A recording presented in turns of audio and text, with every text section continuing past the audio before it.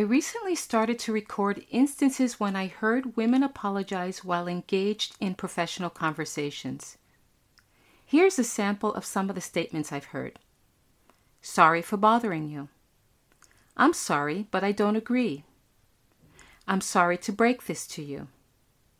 The list of apologies I heard is not limited to these. I also heard women leaders apologize for promoting themselves, being passionate about their beliefs, their body image, showing emotion, and even their life choices. There's nothing wrong with apologizing when it's warranted. Genuine apologies are essential for building trust and maintaining healthy relationships. But habitual apologizing can dilute the sincerity and impact of a necessary apology. It can also be dangerous because it has the potential to weaken your self-belief. This behavior needs to be scrutinized because it suggests a lack of confidence, muddles communication, and sometimes even puts you in a subservient position. Let's talk about ways you can reframe the apologies I just mentioned so that they're empowering and don't diminish your authority in a high-stakes environment like the workplace. Find the full transcript and other resources for women leaders at livingwhileleading.com/7. You're listening to Living While Leading with your host, Sharon Ehrlich, where I help women IT executives gain more control over their careers and carve out time to care for themselves and family.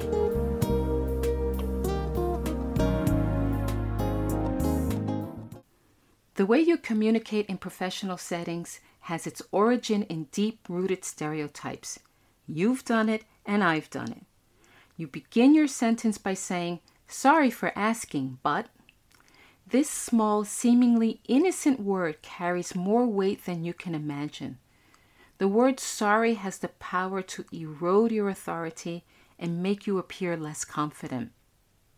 But why is it that you tend to over-apologize anyway, especially compared to your male counterparts?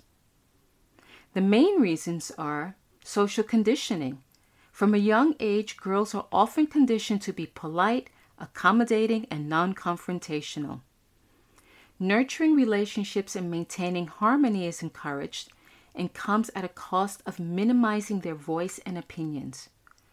Over time, using apologetic language becomes deeply ingrained as a habit.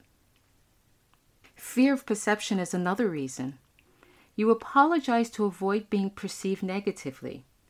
You fear being labeled as aggressive or bossy. Over-apologizing is an unconscious attempt to soften your approach so that your statements appear less demanding. And the last reason is self-doubt. As a high-achieving woman, you often struggle with the belief that you'll be exposed as a fraud. This fear can lead to habitual over-apologizing as a way to downplay your expertise or authority. Do any of these reasons resonate with you? Recognizing your triggers is a crucial step in addressing this behavior. Uncovering the reasons that drive your impulse to apologize is an essential first step to communicating more assertively. The second step is to address the issue head-on and break the habit. Here are 2 strategies to consider. Self-awareness and mindfulness. Pay attention to the situations or interactions that often lead you to apologize unnecessarily. Being conscious of your language will help you catch yourself before you slip into the habit.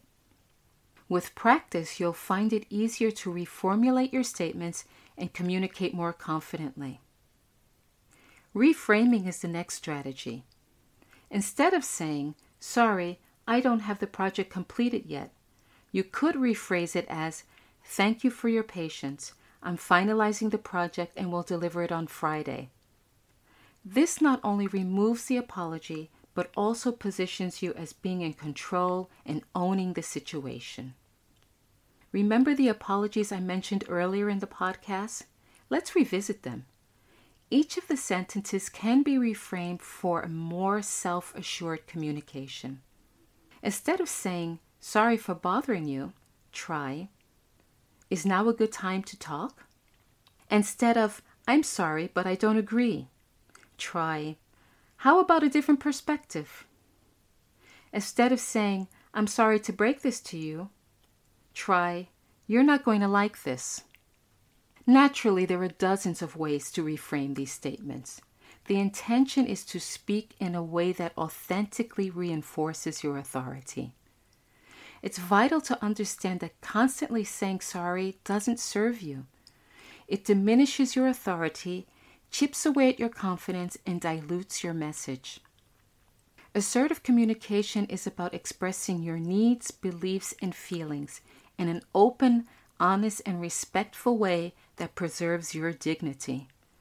I know you fear that reducing your apologetic language will make you appear less likable. However, the opposite is true. People respect and trust leaders who communicate with clarity and confidence. Reducing unnecessary apologies isn't just about changing your communication pattern, it's about shifting your mindset. This is about recognizing and embracing your worth, expertise, and rightful place in the room. You don't need permission to assert yourself. Be confident and communicate in a way that reaffirms your authority. Drop the sorry and stand in your power. Remember, you are the solution to claiming what's important to you.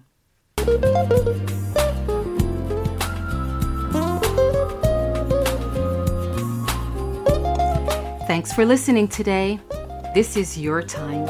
Give yourself permission to reclaim what's important to you and be who you want to be. If you're getting value from this podcast, please subscribe, share it, or write a review. And connect with me on livingwhileleading.com or on LinkedIn. And don't forget to tune in next week.